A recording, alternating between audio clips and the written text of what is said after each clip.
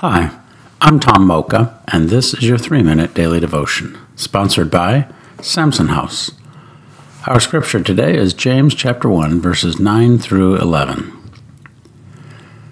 Believers in humble circumstances ought to take pride in their high position, but the rich should take pride in their humiliation, since they will pass away like a wild flower. For the sun rises with scorching heat and withers the plant. Its blossom falls, and its beauty is destroyed. In the same way, the rich will fade away even while they go about their business. Let's ponder that.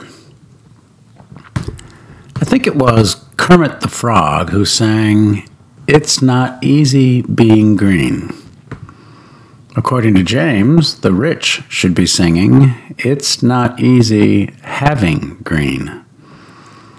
In his passage here, he makes the point by pointing out the believer who lives in humble circumstances, in other words, the poor, is actually in a high position worthy of pride, and the rich person's pride should be in their humility, knowing their wealth is fleeting.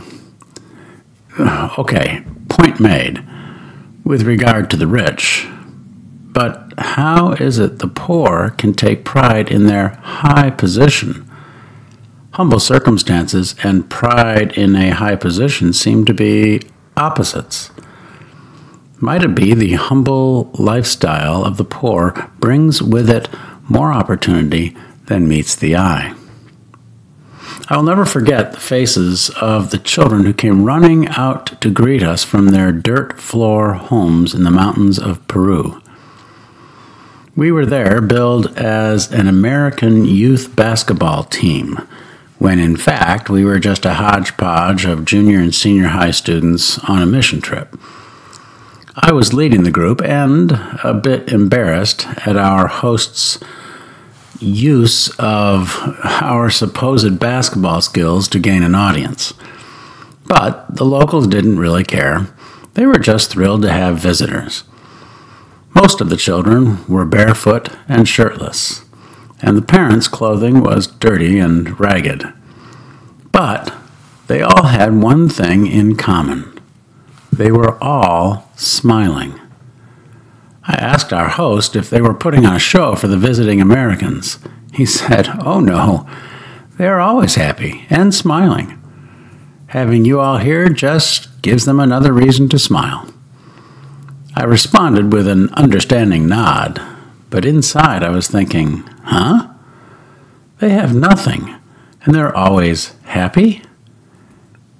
My Peruvian friend must have read my mind because with a knowing look, he added, "They are happy because they have nothing." Slowly, I was catching on. The rich carry a burden the poor need not worry about. Less is more, especially for the believer who trusts in Jesus. How can we pray about that? How about this? Lord, show me the burdens I needlessly carry, and help me to truly trust you with less. Thanks for listening, and have a great day.